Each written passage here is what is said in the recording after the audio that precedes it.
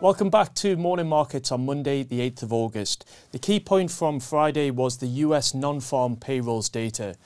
US non-farm payrolls data, essentially what that's demonstrating is the number of people employed in the US within sectors such as manufacturing, construction and goods production. Farm workers are stripped out of that reading, essentially a legacy factor given the seasonality of that part of the employment sector. So what did the numbers show? Well, we were expecting to see around 250,000 jobs added into the US labour market.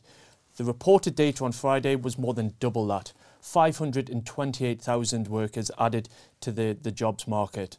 This is a staggering miscalculation, but it's also evidence of the strength of the labour market in the US at this point in time, and an important piece of the jigsaw for US central bankers as they progress on their journey of cooling demand to manage inflation towards that 2% target.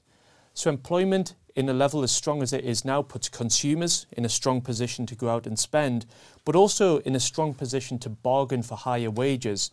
And we saw evidence of that within the data. In the month of July, wages rose by 0.5% month on month. That was ahead of expectations of around 0.3%. So stronger labour market and a stronger response in terms of wage rises. The main reaction from this was seen in the bond market, where US 10-year Treasury bond yields rose by 14 basis points to 2.83%. If we look at bonds with less time to maturity, so if we take 2-year US Treasury bonds, which are more sensitive to interest rate expectations, essentially they rose by 24 basis points. That's putting a whole interest rate hike into expectations for the market, making the prospect of another 0.75% increase from the Federal Reserve more likely. Given those expectations of a more hawkish response from the Federal Reserve, the dollar was also stronger on the day. Global equities were relatively flat on the day, but in positive territory if we look over the course of the week.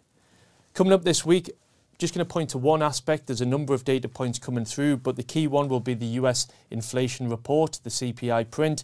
Again, this is an important aspect for the ongoing discussion and challenges which central bankers face. Headline inflation is expected to be 8.9% increase year on year in the month of July. That's coming down from 9.1%, which we saw within June, and core, which strips out those more volatile components of energy and food prices, is expected to be around 6.1% year on year from 5.9% in June. So again, still seeing those elevated levels in terms of inflation prints.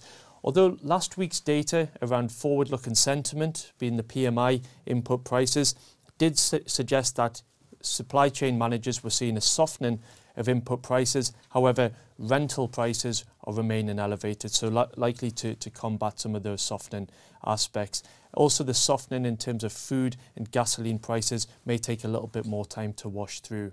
So they're the key points which we'll be looking for through the course of the week. So please do keep informed and up to date here on Morning Markets. Thank you for watching. If you're interested in taking your investing to the next level, or would like to know more about the options available to you when you retire, then download our free guides to ISAs and pensions. These are available in the video description below.